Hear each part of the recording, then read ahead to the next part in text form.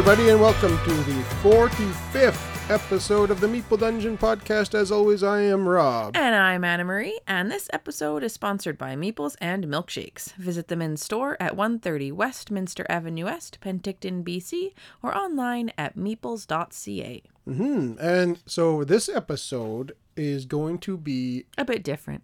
quite a bit different, because this will be our first full recap episode of a con. And what did we just get back from? We got back from SHUX! Yes. Shut Up and Sit Down. Shut Up and Sit Down's con, SHUX in Vancouver of 2022 here. Yep. And it was awesome. So we're recording this a few days after we got back because it's been really busy for us this week. But Surprise. but this is going to be, this whole episode is going to be broken up into 3 parts, like kind of like usual, but it'll be just like day 1, day 2, day 3. Yeah. And just everything that we saw and did and who we talked to and whatever during those 3 days. But yeah, it was a wild whirlwind trip. Yeah. It was great. So we're going to talk about that. So we're going to start off with our full recap of SHUX here, starting with day 1. Go.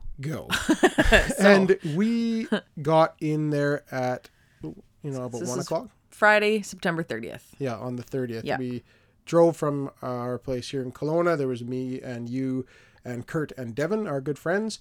And the 4 of us went down and we got into Vancouver around noon. And by the time we got situated at our hotel, which was really like right close to the convention center. Super nice, yeah. It was about 1 o'clock by the time we actually made it inside the doors.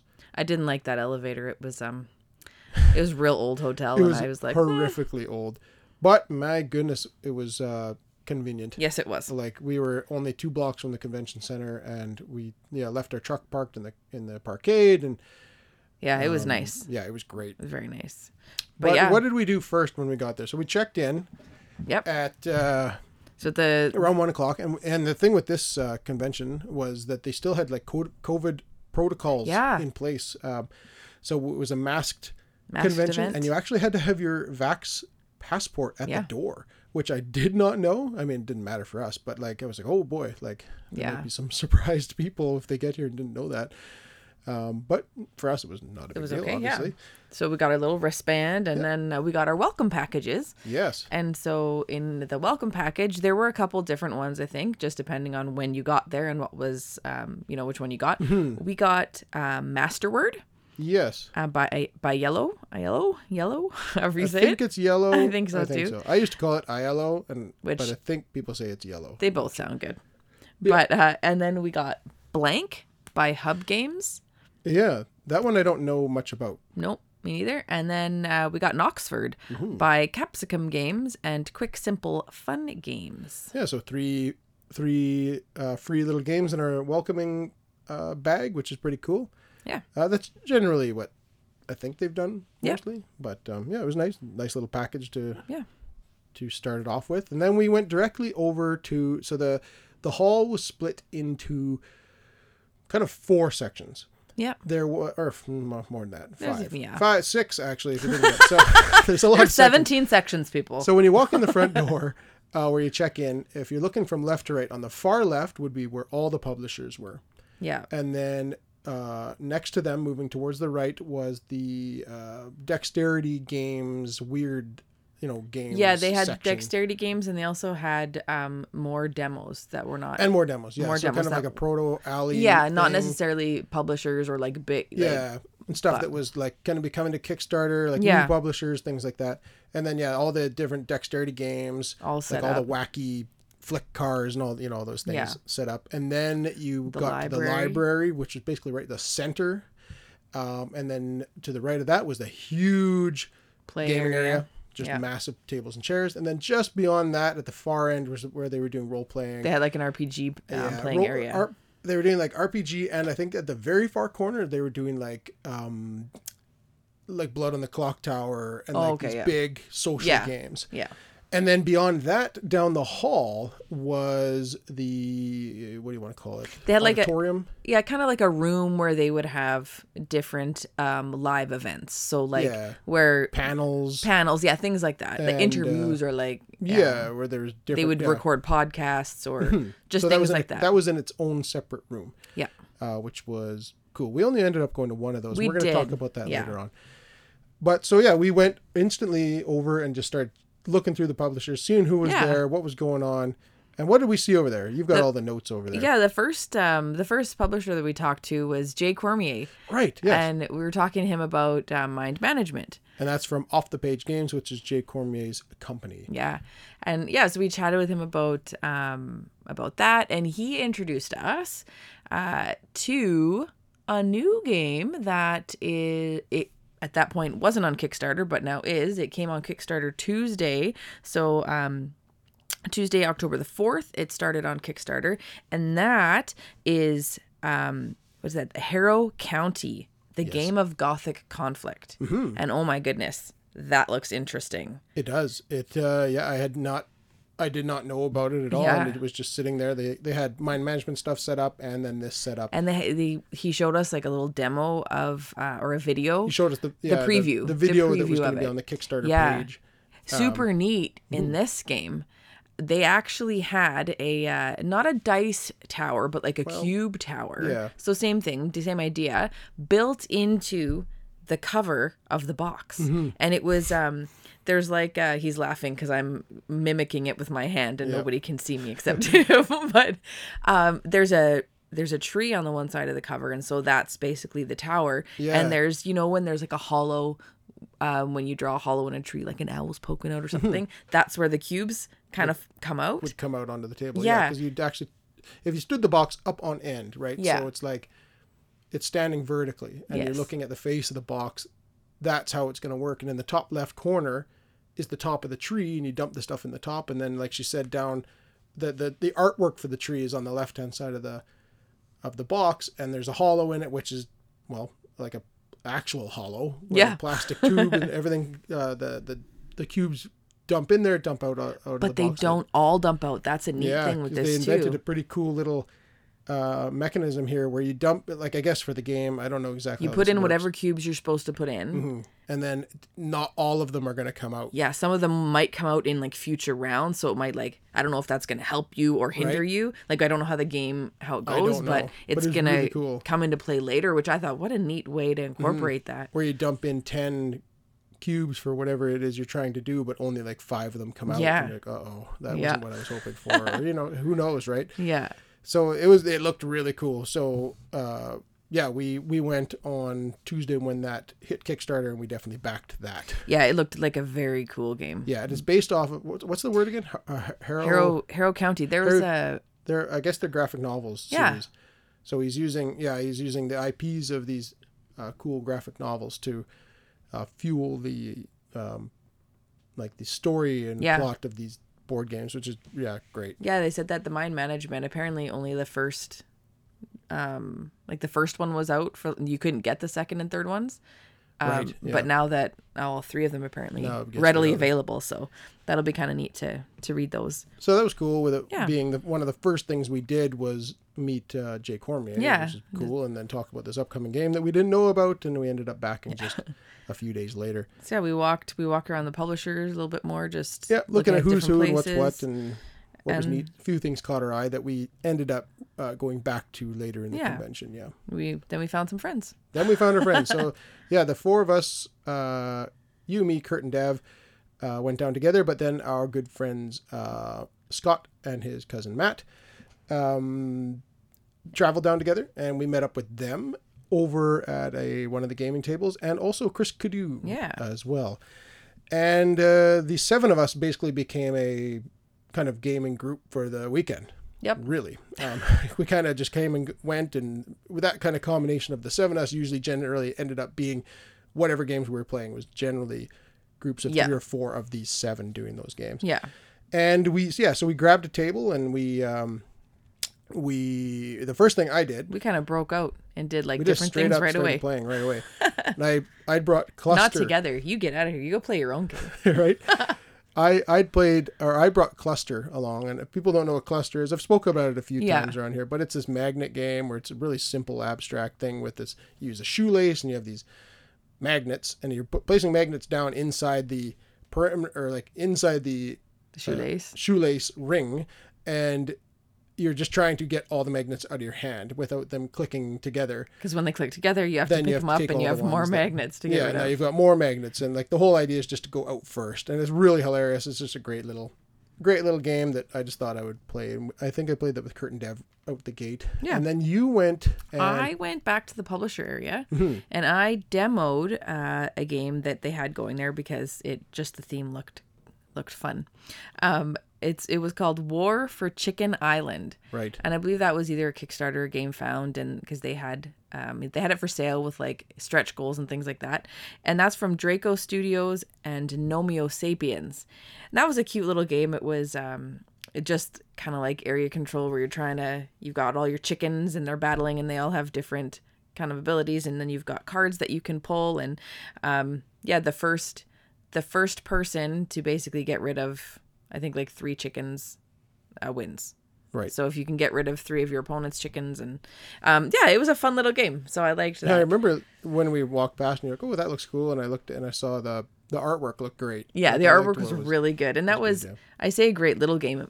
When I demoed, it was just me and the person demoing. He did say he liked it best at 3 players.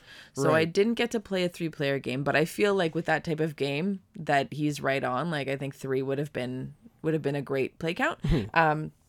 But I say a great little game. That was actually quite a big game. The box was big. They had big minis of there were certain minis that, like, I played with smaller ones, but they had like big chicken minis, and they had these like, it was funny. So they had all sorts of stuff there. And that's out now? Like that was available, or is that was a Kickstarter, I believe. So I think it is out, but it was like the Kickstarter is over. Oh, okay. So they had copies of that. So I don't know if you can find it if like one of the retailers have it. Right.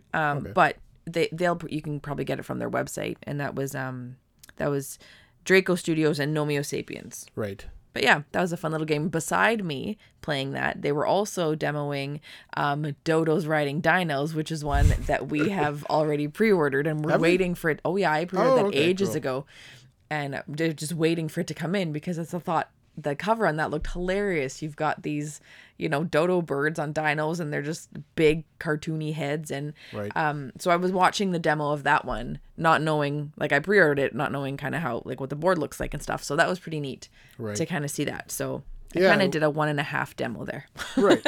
And so while you were over doing those demos, Kurt, Scott, Matt, and Kadu, they all started playing. I can't remember what they started playing. But then Dev and I decided to start playing Nightfall. Yeah. From Red Raven. Which we picked up just before we left. So that Thursday night we were at dinner and I got an email. It was like 7:30 or something. Being like, some of your pre-orders have arrived at down at Meeples in Penticton. I was, oh my goodness, there's Nightfall and Ready, Set, Bet. Were sitting there waiting for me, and we basically had so many things we had to do after dinner because we weren't planning on having to run to Penticton. So we looked at what the time was. It was like, it's 7:30. They close at 9, and we had to go and like bring the boys to our house to meet your mom to put them or get all their stuff ready, and she took them back to her place. Then we had to take our dog out to my mom's place and switch vehicles with her, and then drive down to Penticton, which is only about 35 minutes from our house, but still all the logistics of what we pulled off. We were impressed with ourselves. We were really impressed that we made it all the way down, did all the things we had to do, made it all the way to Penticton that night before they closed to make sure we picked up Nightfall. And we still got a bit of sleep before we had to leave. Yes.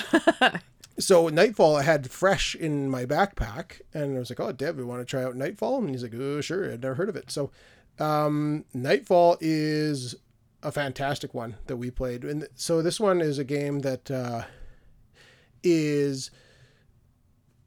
you can play it in many different ways. So Dev and I played 1-on-1 in this, and it's kind of like a skirmish. 1v1? Like versus? Yeah. Okay. And where one of you takes on the role of the demons in this castle, and one of you takes on the role of the knights.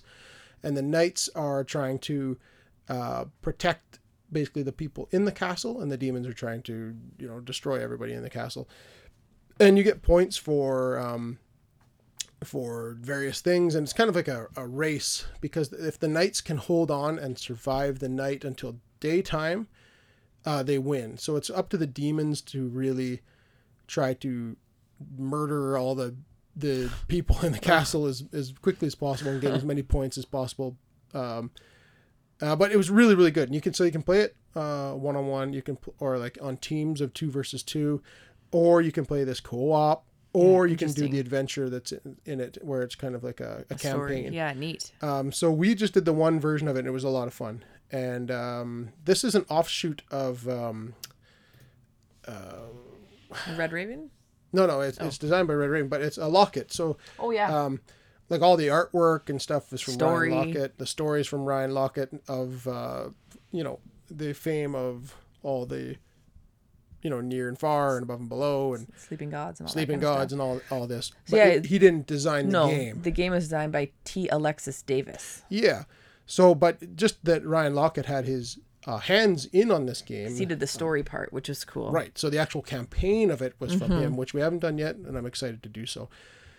But yeah, it was really good. It was really fun. It was easy. Yeah. And fun. I just liked it. It was good. I liked it a lot. It was one of my favorite games that we played in the convention. You didn't even get to play it yet. No, so I haven't played it yet. Well, I think that'll be one of our next reviews. Will be Nightfall. Yeah. Because it's really good.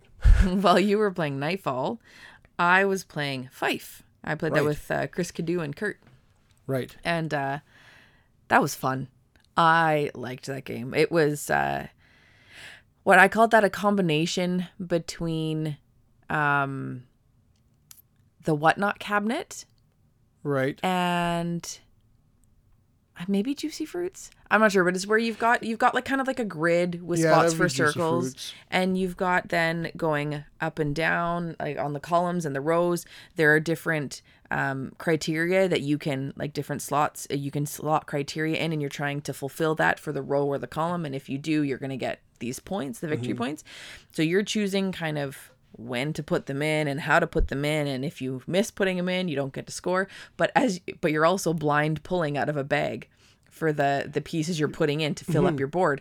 So you don't know what you're going to get. So when you're trying to build it, it's all gambling. So I was playing it where I was trying to be particular with the first few I would lay down, and then I'd put in my criteria, and then kind of see where it went. And then whereas Kurt was just like every turn he was putting a different one down, and it's just at the end it was kind of chaos because you're like, oh well, now I can't fulfill that because that one messed up that one. And it was a lot of fun. It looked good. Yeah, I had a ton of fun with that one. But yeah, so we played 2 separate games at that point. Yeah, so we covered a lot of ground for that hour. Yeah.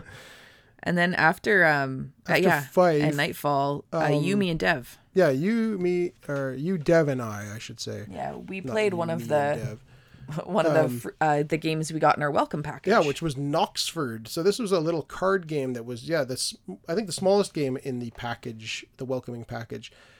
And we're just like, I think we were waiting for the other crew to finish up or whatever. So we threw this on the table, and it was awesome. Oh man, fantastic! It was so good. It's a battle for influence in the steampunk streets of Knoxford. Yeah, and it's relatively simple. You're like coppers, not coppers. No, you're not coppers. No. You're like gangsters, like mobsters in old timey London sort of thing, who have their hands in all these different types of industry. Yeah, and so you're laying out these cards, and these cards kind of represent different areas of the city. So you're kind of constructing the city out as you go, you move with cards, laying it down. And we're all building on the same city, laying cards down. And these cards interact with each other in various ways, whether you place it next to this one with that type of symbol or this one next to that one with that type of symbol. And what you're trying to do is just, control as much of this area as possible to get as many kind of points as you can. Yeah. So you're going to be laying out either the city cards, or then you're going to be laying out your cards, like that are the kind of your colored dudes. Yeah. And your influence, like your color is giving you your influence. And so then whoever has the most influence connected to each kind of card wins that card. And each of like the city cards is worth certain points, certain amount of points. Or even more so for you, depending on the symbol. No, it's what you have, I think, different. Isn't it what your influence is?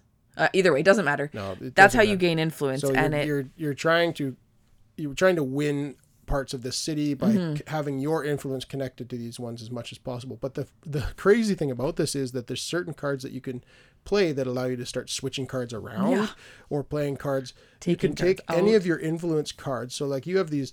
Your cards are all numbered, like 1, 2, 3, 4, I think, or something, and you can if you want to, you can use like my level 2, like would beat my level 1. Hoodlums would beat your level 1, so I could place my purple card on top of your yellow card, and now your area control is gone. Yeah, your influence is now deleted, and mine's on top. So you're constantly stealing influence from each other and moving cards around on each other and like totally screwing each other over, and it is really, really good. It's a lot of fun. I'm not making it sound like I'm not doing it quite justice. Like, it's really, really interesting and good and quick and fun. And just super cutthroat. It's funny that you say that, because the two publishers was Capsicum Games and Quick, Simple, Fun Games. And that's really, honestly, that it's bang on. Very simple. It's quick, simple, and fun, but it's so nasty. Oh, yeah. Like, so nasty. You're stealing from each other. Right when I think, I've got that locked up, and then boom, you throw down like a mobster, like that can beat mine. I think at one point I had like so much control, and I was like, dang, this is going good. Yeah. I finished the game with 0 points. Yeah. I had nothing, because right at the end, boom, taken. Yeah. Oh, and then if you place a copper, if you place like a police officer down, if nobody scores points for any of the industry cards that are next to police, because they're patrolling. So you're totally like legitimately trying to score stuff for yourself, but then you're also at the same time trying to screw over your opponents entirely. And that's exactly what we did. Just for like the last like 5 minutes of the game, it was just us throwing down stuff to wreck each other's plans. Oh, it was fun. And then to see what we end up with. It was really good. Yeah. I think that might be the best like game I've got out of a welcoming package ever that we've played so far. Like I think that one was fantastic. It was really good. So that was Knoxford. And what else did we do there? After that, you, Dev, and we played Scout. Right, Scout. I love it was Scout. So good. I am still waiting for that game to come back in stock.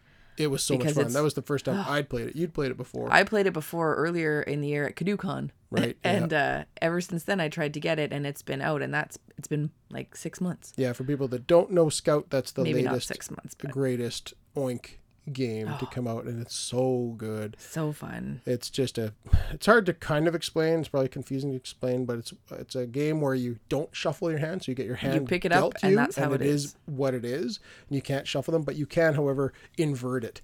And like you have, because there's a different number on the bottom of the card versus the top of the card. Every card has 2 numbers, top and bottom, and you have to decide whether you want the hand this way or flip it around and that way, and that's how you play the game. Yeah. It's all about kind of trick beating thing. Like it's all about playing down pairs and triples and things, sets to beat and each runs other's stuff. But like it's so good. Yeah, that one is If you like the Oink games, definitely get Scout. Yes, really good, so good.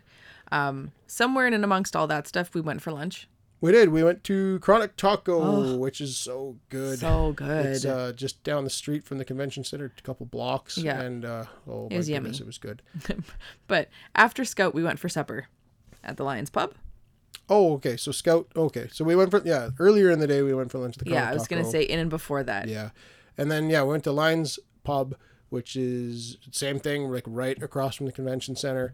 It's an English pub, and we went there for dinner. I think all of us went. Yeah, everybody, all 7 of us went there. No, or maybe not Kadu. No, he was there playing still. Right, I think. But the 6 of us went there. Yeah. And had dinner there, and then we went back to the convention. We played a couple party games. Right, we finished off with you, Dev, Kurt, and I. We played Confident. Right, which is an interesting one. It's a game of percentages. That was like a question gets read like, what percent of British people use this much petrol, kind of thing. Like they were not questions like that. That was an awful question.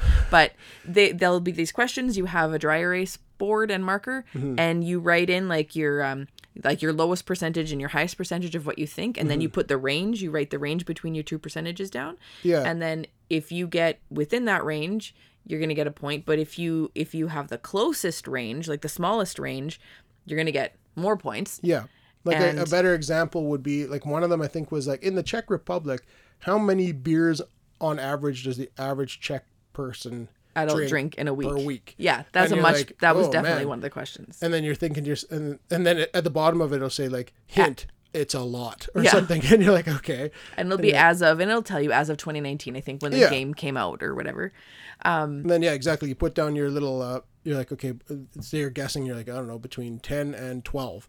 And then you put that. So your low end is your 10 and your high end is 12. Your range is 2. And your range is 2. You've got, And if you were correct that it's somewhere in between 10 and 12 and you had the lowest range, 10 to, maybe somebody else did 9 to 12 or 10 to 13, then you would have the smallest range and you get the most points. Yeah, so I think if you got it within your range, you got 1 point. If you had the smallest range, you got 3 points. Yeah. And then they had 3 little things at the bottom. So like you could choose, like, I have no idea, but Rob is really good at this topic. I think he's going to get it. So I'm just going to copy his answer. Right. You can just check the copy box. And you can do that once per game. Yeah. And then it's like, I copied Rob. And then if he gets 3 points, you get 3 points. Yeah, it was a fun little game. There was another one where you could like swap. So like, you know what? Rob's winning. And I think he knows this answer.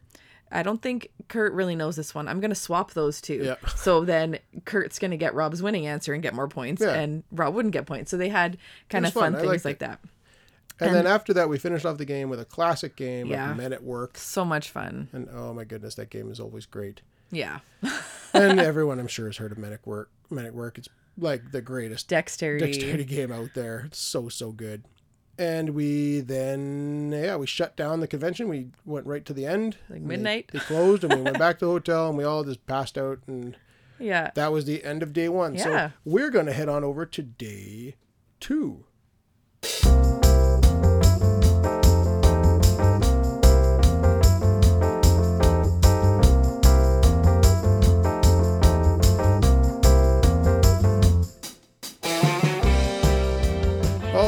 Here we are at day 2 of our SHUX weekend, and Saturday morning. Yeah, after we went for a quick breakfast, we got to the convention center right for where it opened. So 8 o'clock.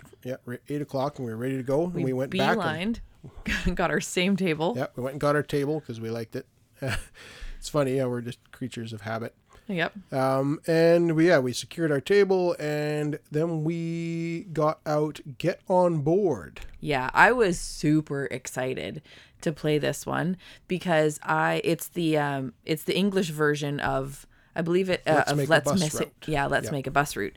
And so this one is like New York and London, but I remember seeing Let's Make a Bus Route and hearing so many good things about it and always wanting to play it. And so getting to play this one was great. Yeah, and it was I didn't get to play it. I kind of just watched you guys play it. Yeah, we were going to play as a team, but I kind of just but it was not one that really I liked what I was seeing of it, and you seemed to really enjoy it. I really had a good time with it. Yeah. So that was the first game, and then we kind of split off and the other guys, they did Glory to Rome. Is that what they were playing? No, not. Oh yeah, they did actually. Yeah. They did Glory to Rome. Glory to Rome, like this Grail game that's out there. That's like there's just not copies of this game available. Kurt had wanted to play that for quite a while. I think he's wanted to play it forever. Yeah. And he found it in the library, and the 4 of them played it. Yeah. And then we played, the 5 of them played it. Yeah. I think. Either way, and then they all played that. Yeah, we didn't get to play that, but we played a Grail game for you. Yes, a game I'd wanted to play for a long time. I'd heard really good things about it and just never got to. I don't know why. And that's War Chest. Yeah. From Alderac, AEG. Well, I would like to do a review on that one. Yeah, I think War Chest awesome. Was so good. It was one of the best 2-player games I've played in a long time. Oh yeah. And what it is you have it's like a bag building area control game. Yeah. So there's a board in front of you with certain spots that are up for grabs, like kind of like on a control. It was a battle. Yeah. Battleground sort of. And there's like these different little areas up for control and all these different hexes. And each player has 6 control tokens. Yes. And you're trying to, the whole point of the game is just to be the first to use all your control tokens, which means you've taken control of the battlefield and you've won. Once that's done, game over. Yeah. Period. And you draw out your kind of starting type of units at random. So like you have 4 different types of units you're going to use. Your bag is going to be filled with 2 of each. And then in front of you, there's also going to be an additional 2 of each that are available for you to add to your bag. Yeah, and I think you have 4 different cards, so 4 different types. Yeah, 4 different types of units. Yeah, that you have. So like I had a crossbowman, some swordsman, pikeman, and something else, and some sort of horse rider. Yeah. And yeah, you have 2 chips basically per unit in your bag to begin with, and you pull them out. You pull 3 at a time, and your whole point is to use those chips however you want. You can either place them onto the board into an area that you control, or you can spend them to add an additional type of unit like that same matching unit to your bag. So I could just burn one of my sword units this turn and recruit one from the supply into my bag. You could burn a chip and bolster a unit you already have on. So like add another unit. So you can make it basically twice as strong. Yeah. And just various little things, but and you can only ever have one of each type of unit on the board at any time. And it's so interesting because you never know what you're going to pull. You're only pulling out 3 chips per turn. And it's like, so man. Good. And it's each one just has its own special rules and how it works. And in the war chest itself, like in the game, there's like 20 different there's lots units you can have available, and you only get 4 at random. Yeah. To play the game every time you play it. So every time you play it, it's going to be completely different. Yeah. And every time a unit gets killed, it's off the board. It's out of the game. Longer available to you. Yeah. So, it's a cool your bag shrinks and grows as you recruit and lose. And then at one point, you can't grow your bag anymore because you have nothing left. And it just keeps shrinking and shrinking and shrinking. And I haven't been able to find a copy of War Chest anywhere forever. Yeah. So I'm hoping to talk to AEG about us getting a copy, because that would be War Chest, because I really want to do a review of that. But yeah, War Chest, finally ticked that off the bucket list. And after War Chest, what did we do? We went and demoed a game. Actually, we demoed a game called Fit to Print. Right, from Flat Out Games. Yeah, from Flat Out. That's right. Yeah. This was a cool one. Yeah. We were just standing there, and they were going to do a demo, so we got in on their latest demo, and the theme like woodland of it, creatures. Yeah, woodland creatures writing a newspaper. Running competing newspapers. Yeah. And what you're doing is, it's a polyomino game basically at its core. Although these aren't polyomino, like it's not Tetris shapes. You only have like squares and rectangles to use. Yeah. And they all have various types. There was like articles, photos, I don't know what else there is. Ads, these different things that you find in newspapers and they had like positive articles, negative, like sad articles, right? Yeah. So they had little happy faces and little sad faces on them. Mm-hmm. And you had to balance that out. And the whole thing was that all these things get laid down. All these bits are laid down, face down onto the table, and you have like 2 minutes or something to grab them and put them onto your little desk. You have like an actual desk. Yes. That you put these things on, like a cardboard desk, and you have to see whether or not that's something you think you want to use or not, or put it back face up. Yeah. And you're constantly just grabbing tiles. I did it totally wrong. Not totally wrong. I forgot that you could look at them and then put them back. Oh. So I just was grabbing like pieces, because you only have 2 minutes and you have to guess at what you think you can fill up your front page with.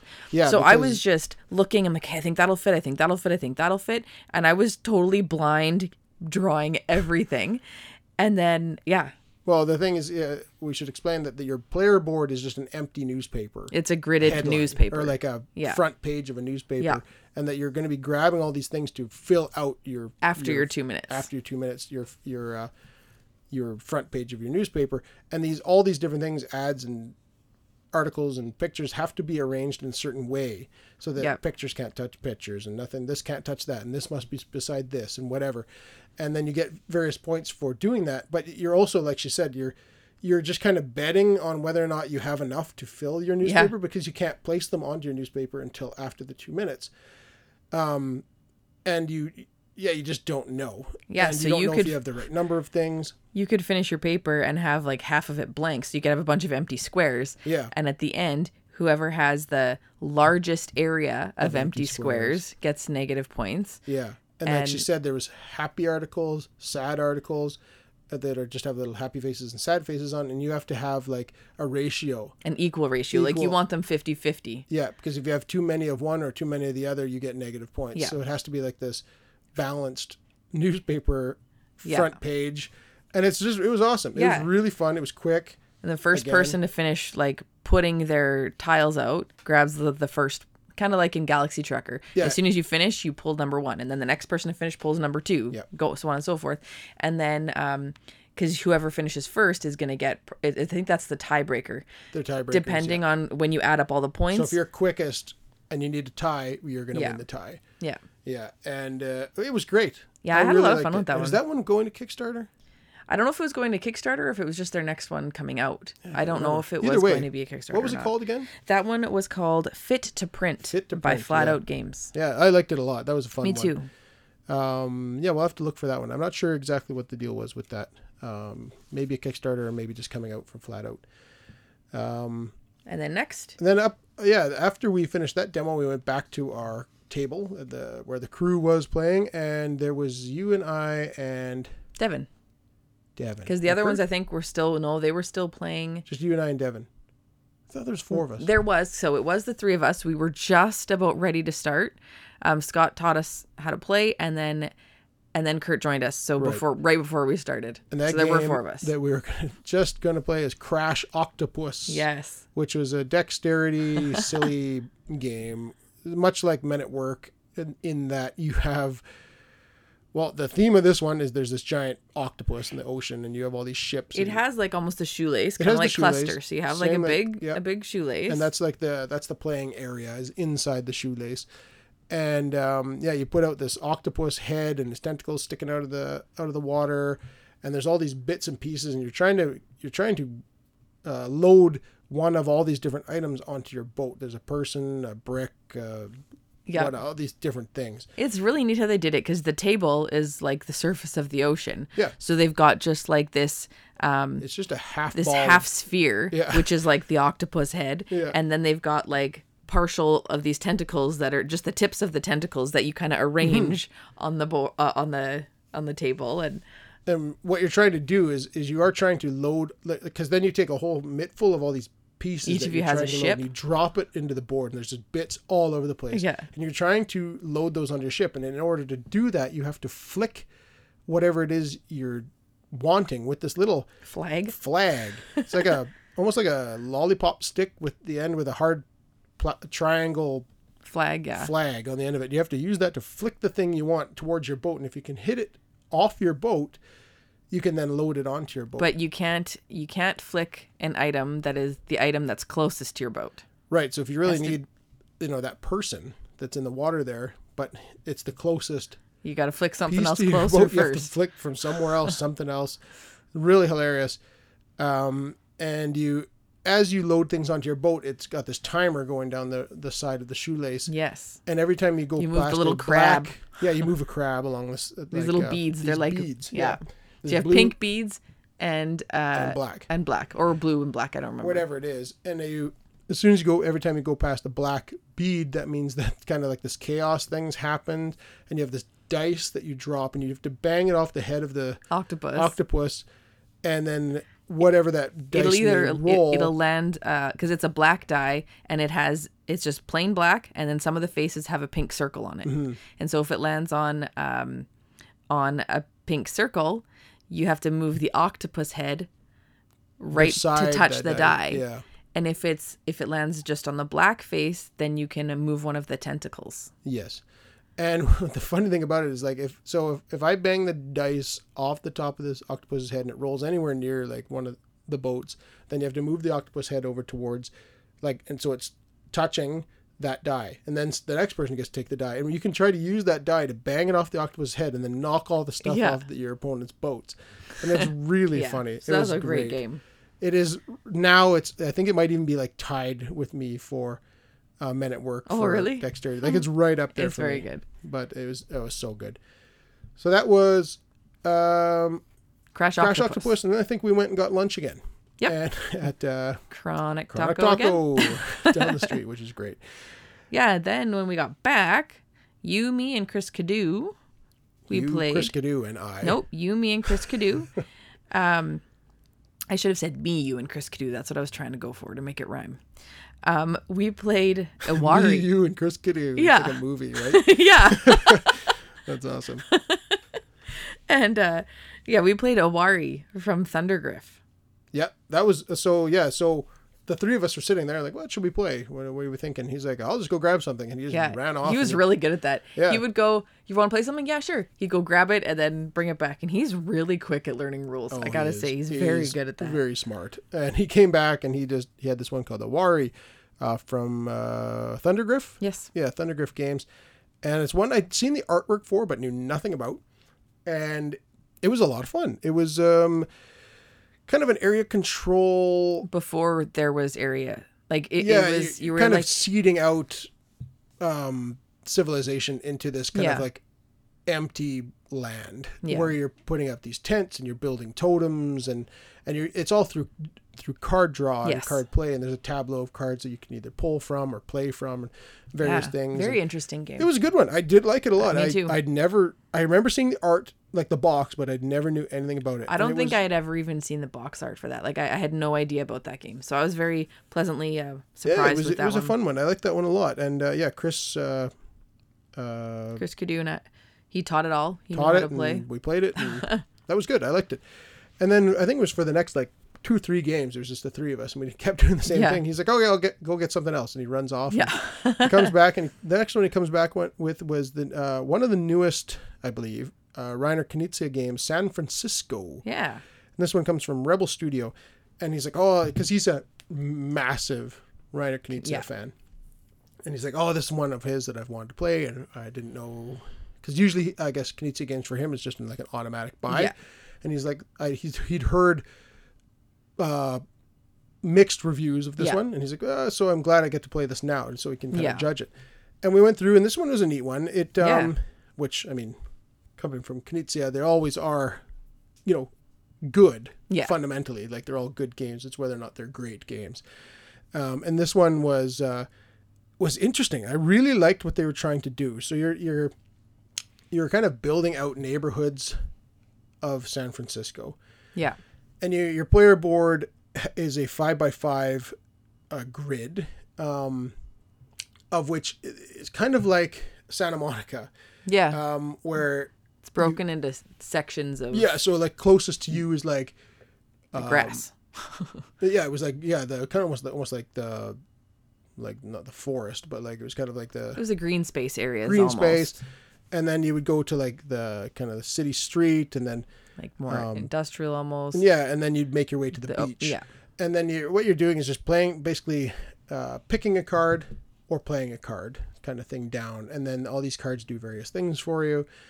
And there was some clunky things in there about where there was a few rounds where like I was unable to do anything. And I remember like I was just like putting cards down for you guys to choose from. We all did, yeah. No, but like. Yeah. Particularly, I think there's 3 or 4 rounds where I was like, well, I can't do anything. So or maybe you just complained the most about it. Yeah. I liked it, but I feel like there was parts that it just could have used a bit more. Like there were some things where I feel like they went like a long way to accomplish something, where it was just like a whole bunch of things moving to accomplish something that maybe you could have deleted half that stuff to maybe accomplish the same thing. Yeah. Regardless, it was a fun one. But yeah, you're laying them out, and then you're putting up like your little trolley cars that you're trying to make routes with, and so I definitely liked what they were doing. Just some of the parts of it were just like clunky. We could probably refine this and make it better. But it was a good one. I liked it. And then we moved on from there, and he went and grabbed another one, right? Yes. And that was Cinque Terre, the 5 villages. And this one comes from Rio Grande, I believe. Yeah. And this is one I had no idea about. No. And we were learning it. It was a bit of a slow. None of us had played it. No. And this one, the rule book was a little bit and bigger than two of Chris's friends came over to join us play this one. So we're going to play it 5. But we were going to go see one of the live performance things. And that was, it was happening soon. So we learned how to kind of play the game, but then we had to bow out to go get in line. Get in line for the performance. And so Chris ended up playing that game with his other two friends. And when we came back, we chatted with him about that. But however, we went off to get in line to watch, what was it called? It was called Quinn's Tabletop Courtroom, Sweet Cardboard Justice. Yeah, so this is Quinn's from Shut Up and Sit Down. Shut Up and Sit Down. And he was, first off, it's cool that we were first in line. Yeah. So we were first in line and we were first in the door and we got to sit right front row for this gong show that we were about to witness. Oh my goodness. And so Quinn's was acting like a judge. Yes. And he had, on either side of him, he had Pip and he had Tom. And they were going to be the... lawyers. Yes, the lawyers that were going to be given out to the various people of the audiences. So what he was doing was having anyone could come up, and we did about 5 different ones, but anyone could come up, anyone that wanted had like some a board justice, game beef. With some sort of board gaming beef, could come up here and plead their case. And usually it was like, say, a husband and wife, or 2 friends that were gaming that disagreed on something, and they would come up and they would, one of them would plead one thing and one of them would plead another, and the crowd would cheer and boo at them and whatever. And then Quinn's would assign one, either Pip or Tom, to argue on behalf of these people. And then it was just absolutely hysterical. Partway through, he's like, I don't know what I'm doing. Are there any lawyers in the room? Yeah, and there was a lawyer in there, Ethan. Ethan, the lawyer, is sitting like 3 or 4 rows back. He gets up, joins them on the stage, and he was there for the rest of the thing. Yeah. Keeping Quinn's straight. Giving them legal terms. Yeah, and he was passing him notes, and keeping everything, it was really hilarious. It was really couldn't have planned this any better. No. Ethan, because he's like so deadpan serious about everything, it was really hilarious. Just the comedy aspect it added to it was just hilarious. And fantastic. Well, Quinn's would be like, well, what would they say at this point? He's like, they would say nothing. You would say something. You being the judge would then do this. And then, but he was brilliant. He was very good. Ethan would just dish out all these terms, and then now this person says this, and now this person says that, and just really, really funny. Yeah, they had some of the arguments of the arguments. They had like stacking games horizontally versus vertically on your shelves. One, they had a couple came up and it was, her husband let a stranger win versus her. So letting a stranger win versus your wife in the game. Hilarious. They were at some game, at somebody's house or something. And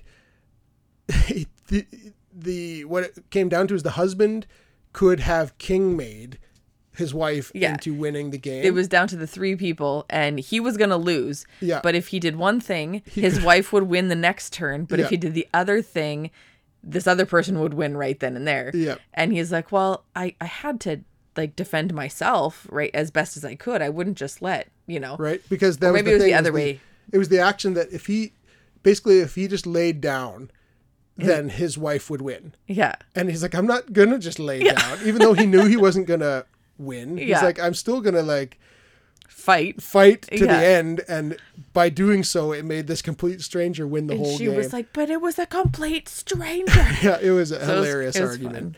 Then they had there's this one couple we're allowed 365 games to have that many. Their reasoning was we only have 365 days in a year. We can't play more than one a day. Yeah, so we can only have that many. If we get more, we have to get rid of one. And so the husband's argument was, well, this is these standalone expansions. They're all considered one game. And she was like, no. She was like, no. If the game has its own board and it's a standalone, it's its own game. It adds to one of the 365. Yeah. So that was fun.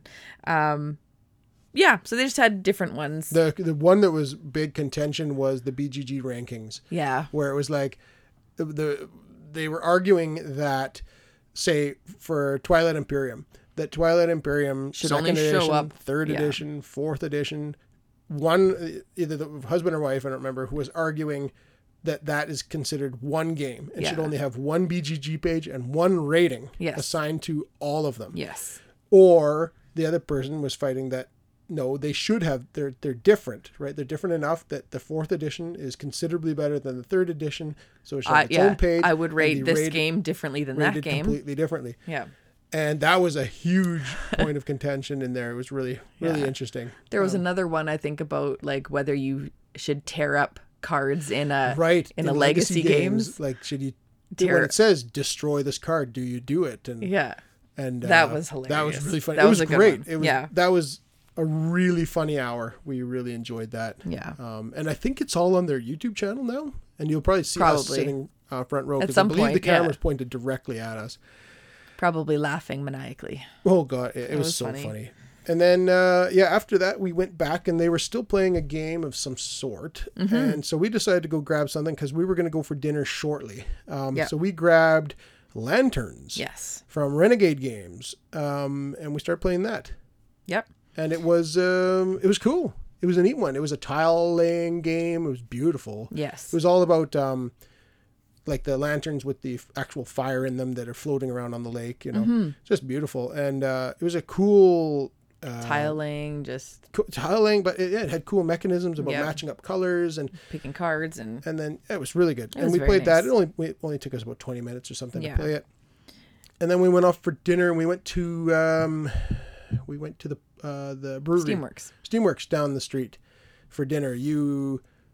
Me, Kurt, and Devin. Yeah. For dinner. And then after dinner, we met back up because Scott and Matt had to go meet his other friends, I think, or family, something like that. Yeah. So then after dinner, we all met back up at, Scott and Matt didn't. They didn't. Yeah. But Kadu met us back at SHUX for several games of Ready, Set, Bet to shut down the evening. Fun from game. AEG. Holy. John DeClaire's newest game. And oh my goodness, was this game fun. Yes. And so this one you've probably heard a lot about, but you can have an app run this game, or you can have someone facilitate. I think it's more fun with somebody facilitating. We tried it with the app once, and or not with an app, but just with somebody rolling dice on an app, and way more fun to have somebody rolling dice. Yeah. For the first game, I facilitated. I ran the board, and you guys were doing all the betting. Yeah. It's hilarious. You're just rolling die, and the die represent the movement of the horses. So the number 7 is the most common combination of die when you're rolling 2d6s. So the number 7, every time we roll a 7, number 7 moves forward. Yeah. Even if you roll 7 twice in a row, it only moves a forward one. But then every other horse gets a bonus of some sort the further you get away from 7. So the less likely you are to get the die rolls, the greater the bonus is. Yeah, so I should say the 6 and the 8. If you roll a 6 or an 8, they move ahead one. But if you roll a 6 or an 8 again, back to back, it'll get its bonus of +1 movement. Yeah. And then the further you go out, the bonuses get higher and higher. +2, so every time 3, you roll doubles of something, if you rolled a double 10 or 11, or I should say 11 or 12, it's going to just skyrocket down the thing. And it's really funny. And while that person is rolling the dice, everybody else is making bets because you have like 2, 3, 3, 4, 5, and so it's going to be chips with those numbers that you're going to like multiply with what's on the board. Mm-hmm. And so like if you think 7's going to win, you're going to put like your highest one on the first place, but you're also betting for like second and third and all over. Some of the bets that you're making have risk. You can lose money, right? And they have other little random cards that are going to come up on the top of the board that you can bet on as well. Yep. And there are going to be other ones coming out at the bottom you can bet on. Mm-hmm. You're going to get different, like after the second or after the first round, you're going to get in these like individual player cards, like other things you're going to be trying to get. Yep. And it's just kind of chaos because you're like, what do I do? Am I going to put, you put it there. I was just going to put it there. And that's the other thing is you can only put 1 chip per spot. So like if I take that I bet number 7's going to win, and I put it on this certain one, it's like no one else can place it there. Yeah. It was awesome. So we played several games of that. Very good way to end the night. Playing, and I had just as much fun running the board versus playing the board. Yeah. What else? Throughout the day, we missed a couple things. Okay. We actually met with Benji from Osprey Games. Yes. We'd spoken with Osprey prior to the convention about meeting with them at a certain time, and we met with them I think at noon on Saturday, and we met with Benji, that's right, to talk about just things about our podcast and, you know, maybe working with Osprey and various things. And he was giving us pointers on things we can. Yeah. Super nice guy. He was great. Benji Osprey was fantastic. Yeah. And yeah, we talked with him for half hour or so about this and that and various things. And that was a great experience because we love Osprey games. And we signed up there when we were chatting with him. We signed up for a demo for Village Rails for the next Village Rails. That's right, for Sunday, which we'll talk about on the next segment. Speaking of Sunday, we're going to talk about Sunday right after this. Meeples and Milkshakes is a great place for all sorts of gaming fun. They offer a stay-and-play library with over 500 games, yummy eats like delicious milkshakes, tasty treats, and scrumptious sandwiches all made in-house. And they host a board game meetup every Wednesday and Friday at 7 p.m. Not only does Meeples and Milkshakes have a wide variety of games to purchase in store, they also have an extensive catalog of games available online at meeples.ca. Their easy-to-navigate web store features new arrivals and restock sections, which are being constantly updated. Looking for the new hotness? Check out their pre-order pages. That's right, there are multiple pages of pre-orders with hundreds of titles to choose from. Oh yeah, they also ship across Canada. Check out Meeples and Milkshakes and their friendly, knowledgeable staff in person at 130 Westminster Avenue West in Penticton, BC, or online at meeples.ca. Alrighty, here we are at day 3 of our SHUX weekend, and we started off day 3. So we left the hotel, checked out, packed most of our stuff away into the truck, and then we went and grabbed quick breakfast and back to the convention, and we instantly went and started playing a game that the others had played yesterday on the Saturday. Yes. That we didn't get involved in, but it was so good and they wanted us to play it so bad that we started playing. Oh man. And we both love this theme. So I was very excited to play this game. Yeah, this game is The Age of Atlantis from El Dorado Games. Yes. And this is one that Matt brought, and he had kickstarted it and brought it along. And it was an extremely cool game. Oh man. Very cool. Yeah, it's a what do you want to call it? Greek Roman well, it's Atlantis, so it's like the age of Atlantis, like that. It's basically Atlantis while they're building up their technologies. So they're building technologies, they're fighting off like the Greeks and things like that, trying to come and take over. And each player is like a different faction. There are mechs in the game. Yeah, so like visually the game kind of looks sort of like Scythe. Yes. In a way. Except for the board is a circle. Yes. And it kind of actually it's kind of like it's like Castle Panic. Yeah, that's right. The game that our boys play a lot of, and where the board is circle, and you kind of are rolling every round to see different like invading hordes are coming. They're creeping up. They're creeping there are different in, levels right? that they're creeping in. Yeah. Exactly, up the different levels of the circle. And that's what this is. It's kind of like that game mixed with Scythe, really. In visually, like it just has the Scythe that has mechs, and it's just gorgeous artwork and everything. But it has that Castle Panic feel to it, where we're not working together. Like in Castle Panic, I think you're working together. Yeah. Where this, we are working together, like symbiotic. You have to like work together to fight off the bad guys, but you're still trying to build up your faction. Yeah, you're trying to do your thing, but in helping others, it benefits you. Yes. Generally speaking. Or maybe it doesn't. Maybe it doesn't. There's certain parts where it might not benefit you to help them, and you just let it happen, and they get overrun, and they lose buildings, and they lose various things.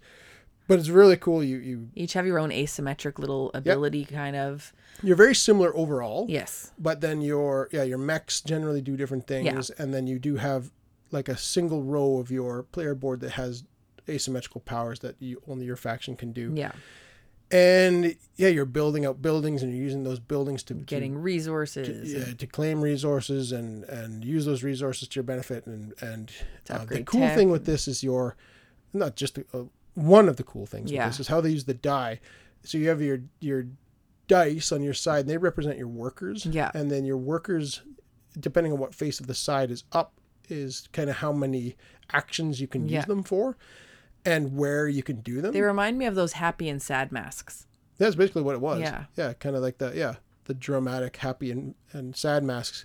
And if it's on the happy side, you know that you can you still have actions that you can use if you want to. Spin it down, and you could put it down to the sad face, but then you've to do an action. But if you had like 2 happy faces, you can spin it down to twice before you're running out. But every time you place one out, you get a free action. Yeah. And then if you want to spin it down from wherever it is, you can get another action. But if you get it down to the sad face, basically at the end of every round, it's really bad for you. Yeah. Overall, like or you can do it a little bit, but you have to lose morale or something like that, I think. Yeah. And then you can upgrade those workers to get swords, and then they can go out past the city walls and do things for the outside. And it's really, really good. Very cool game. And you go through 3 different ages, and depending on what happens in each round dictates whether or not you're going to stay in the same age for the next round, or you're going to move on to the next one. And once you've completed those 3 ages, it's just most points wins. Yeah. But it's so good. So and the game is not available, so it's El Dorado Games, I think, got bashed pretty hard during the pandemic. Not bashed, but I mean, like they went on hard times. Yeah. And they delivered this Kickstarter, but I think that took a lot out of them, and I don't even know if they're still operating properly, or I don't know what the deal is. But it sounds like it took their company for a bit of a ride, the whole pandemic. And this game is just what's out there is what's out there. Like there's nothing retail. There's not. It's just the Kickstarter's delivered. That's it. And we were able to find a copy. Oh yeah! As soon as we got home, we were looking. I found one on eBay, and actually, I think Kurt was looking for us while we were driving home. He was, yeah. And we did find a copy, and it's on its way here right now as we're doing this, because this is a game. This is a good game. Yeah. Really good, and we're going to be doing a full review of Age of Atlantis when that arrives, because it is really good. And we've only played it the one time, but this one needs to be played a few times. Yes, absolutely. Before we can really talk about it. But yeah, we started the morning playing that game. We got about 2/3 the way through it, and then we had scheduled our demo of Village Rails. Yeah, so we wandered over to the Osprey Games booth, and we demoed Village Rails, which is a small card game. I guess it's cards. It's train game. Yeah, it's a train game. You're building train routes, and it's just like a 4x4 grid, I think. And you're building out your routes, and you're trying to score different things and getting different cards to put on top of the routes to make better scoring multipliers. And it's a fun game. I liked it. It was neat. I was horrible, but it was. It's play one. You got to play it again. Yeah, I think we're gonna have to get our hands on it so I can. Definitely play it more better. But no, both, it was cool. More and better. Yes, not more better. More and better. More and better. Yeah. But yeah, no. We went through there and we played some Village Rails, and then we went back over to our table and finished off our game of Age of Atlantis, and it was great. Oh, so good. I will say throughout the Friday, Saturday, Sunday, we played multiple games of Strike as well. We did. I had never played Strike before, so I played it a lot. I just finally got to play. Never got to play. Oh my goodness, what a fun game. Strike's great. If anyone doesn't know what Strike is, it's literally just throwing dice at dice. And trying to be fun. Trying to get pairs and triples of dice. And it's just hilarious. Just fun. And then we finished off Age of Atlantis, and then we were kind of done gaming, because this is about maybe 1:00 or something when we were done there, and we had to drive back to Kelowna soon at that point, but the other guys were still finishing things off or whatever, so we went back over to the publisher area, and we were walking around. And we like we said earlier, over at the publishing area, there's kind of different sections to that area, and then one area was actually the Rain City Games booth, which is it was the one retailer that was one of the sponsors there, and they had their big area, so we hadn't bought any games, and we just went to look through there to see if there was anything of interest, and there was a couple. One is that we were able to finally find a copy of Undaunted North Africa. Yeah. I hadn't been able to grab this one. So that was super awesome. So we got that, and we got apparently super elusive a promo for well, that's because when we're talking with Benji. Oh, that's right. He's like, make sure you go over there and like look through things because there's a promos for Undaunted Normandy. Yeah. So we got a promo scenario, so that was pretty cool. But yeah, we got Undaunted North Africa. Yep. Which is obviously a hugely popular game in a hugely popular game series. But then we also found a game that I'd been looking for a long, long time, and I'd been trying to order it online, and it kept not being available possible. And stuff. Yeah. And this one is Escape from the Aliens in Outer Space, and this comes from Osprey Games. And actually, both Osprey games. I didn't even realize that till you just said it. And yeah, so Escape from the Aliens in Outer Space is a social deduction type of game. Okay. So I'll just read a little blurb off the back here. This is what excited me so much about this. It says, a mysterious alien plague has crept aboard the space station and is transforming the human crew into horrendous monsters. The remaining crewmen desperately try to save their lives by escaping from the derelict spaceship, but in the darkness, the aliens are lurking. This is a game of strategy and bluff set on a badly damaged deep space research station. Each player's identity and position is kept secret. You will need to interpret the movements and behaviors of the other players to learn where and what they really are. Ooh, dun, dun, dun. Yeah, this one is this one has the sticker on the front, the Shut Up and Sit Down recommendation on this box. And it also has a Tom Vassell Dice Tower recommendation on the back of it. And it's just, ever since I first heard this game, I thought I have to have it. It's just my type of game. I hadn't heard about that until you were like, oh, I want to get that game. Yeah, and it was, I can't wait to play it. So we only bought 2 games. Yeah, 2 great games though. But mind you, SHUX isn't a big, like, selling con. No, you're playing. But it was cool. The couple games that we bought, I'm excited about. Yeah, so while we were walking around there after we bought the games, we actually were watching another group playing a demo, and we ended up speaking with the designer of the game. And this game is called Seismic. Mm-hmm. And so Jason Blake, he's the designer, publisher, mold maker of the minis. He did like everything top to bottom. This game, the table presence of this game was extraordinary, bonkers. Yeah, it was crazy. It had huge minis. They were like, this game looks like just an epic game.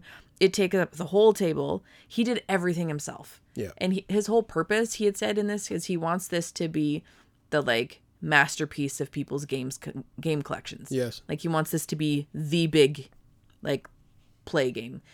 And and it was. He's made an incredible thing where it just it looks crazy, and the whole point of it is like the planet is starting to fall apart, and all these different groups are trying to build their own rocket to take off, and the first person to take off wins. But just the minis are just like crazy, and it looked amazing. And this is coming to Kickstarter, I believe, in early 2023, I think is what he said.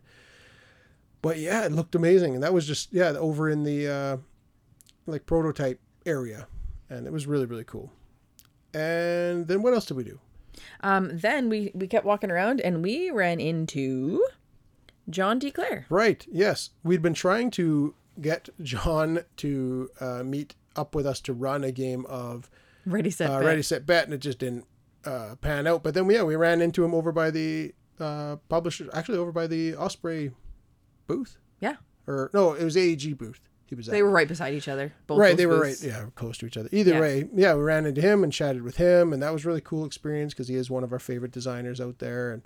And it was too bad we didn't get to do a Ready Set Bet game with him, but we got to meet with him and chat with him for a good 10 minutes or so. Solid guy. Yeah, he was a great guy, and makes great games. And then we went on to back to the crew. Yeah. And they were finishing up their game. And we that was pretty much it. We had to head out from that point because that point it was getting quite late. We had to be back to the Okanagan, back to Kelowna, back to reality, and back to life. We went.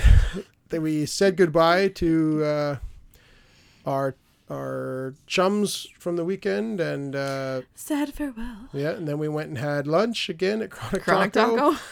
And we packed up and we headed back to Kelowna, and that was our SHUX weekend. Yeah.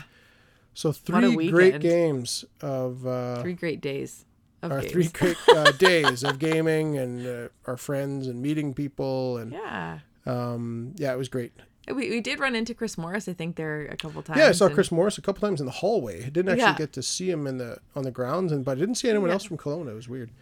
Although Jim was there. Jim was there, yeah. But he's from Kelowna. He's from Penticton, yeah. So we saw Jim from Meeples and Milkshakes. He was down there and chatted with him 2 or 3 times. And then, a few random people we saw that listened to the podcast, chatted with and such. And, that was it. So I think that's our Shucks recap complete. Yeah. And fun weekend. Yeah, we're going to get playing some more games here this week, and I'm not sure what we're going to review next week, but we'll see. And either way, I think that's the episode. So you can find us on Twitter at Meeple Dungeon, YouTube, The Meeple Dungeon, and our email is themeepledungeon@gmail.com.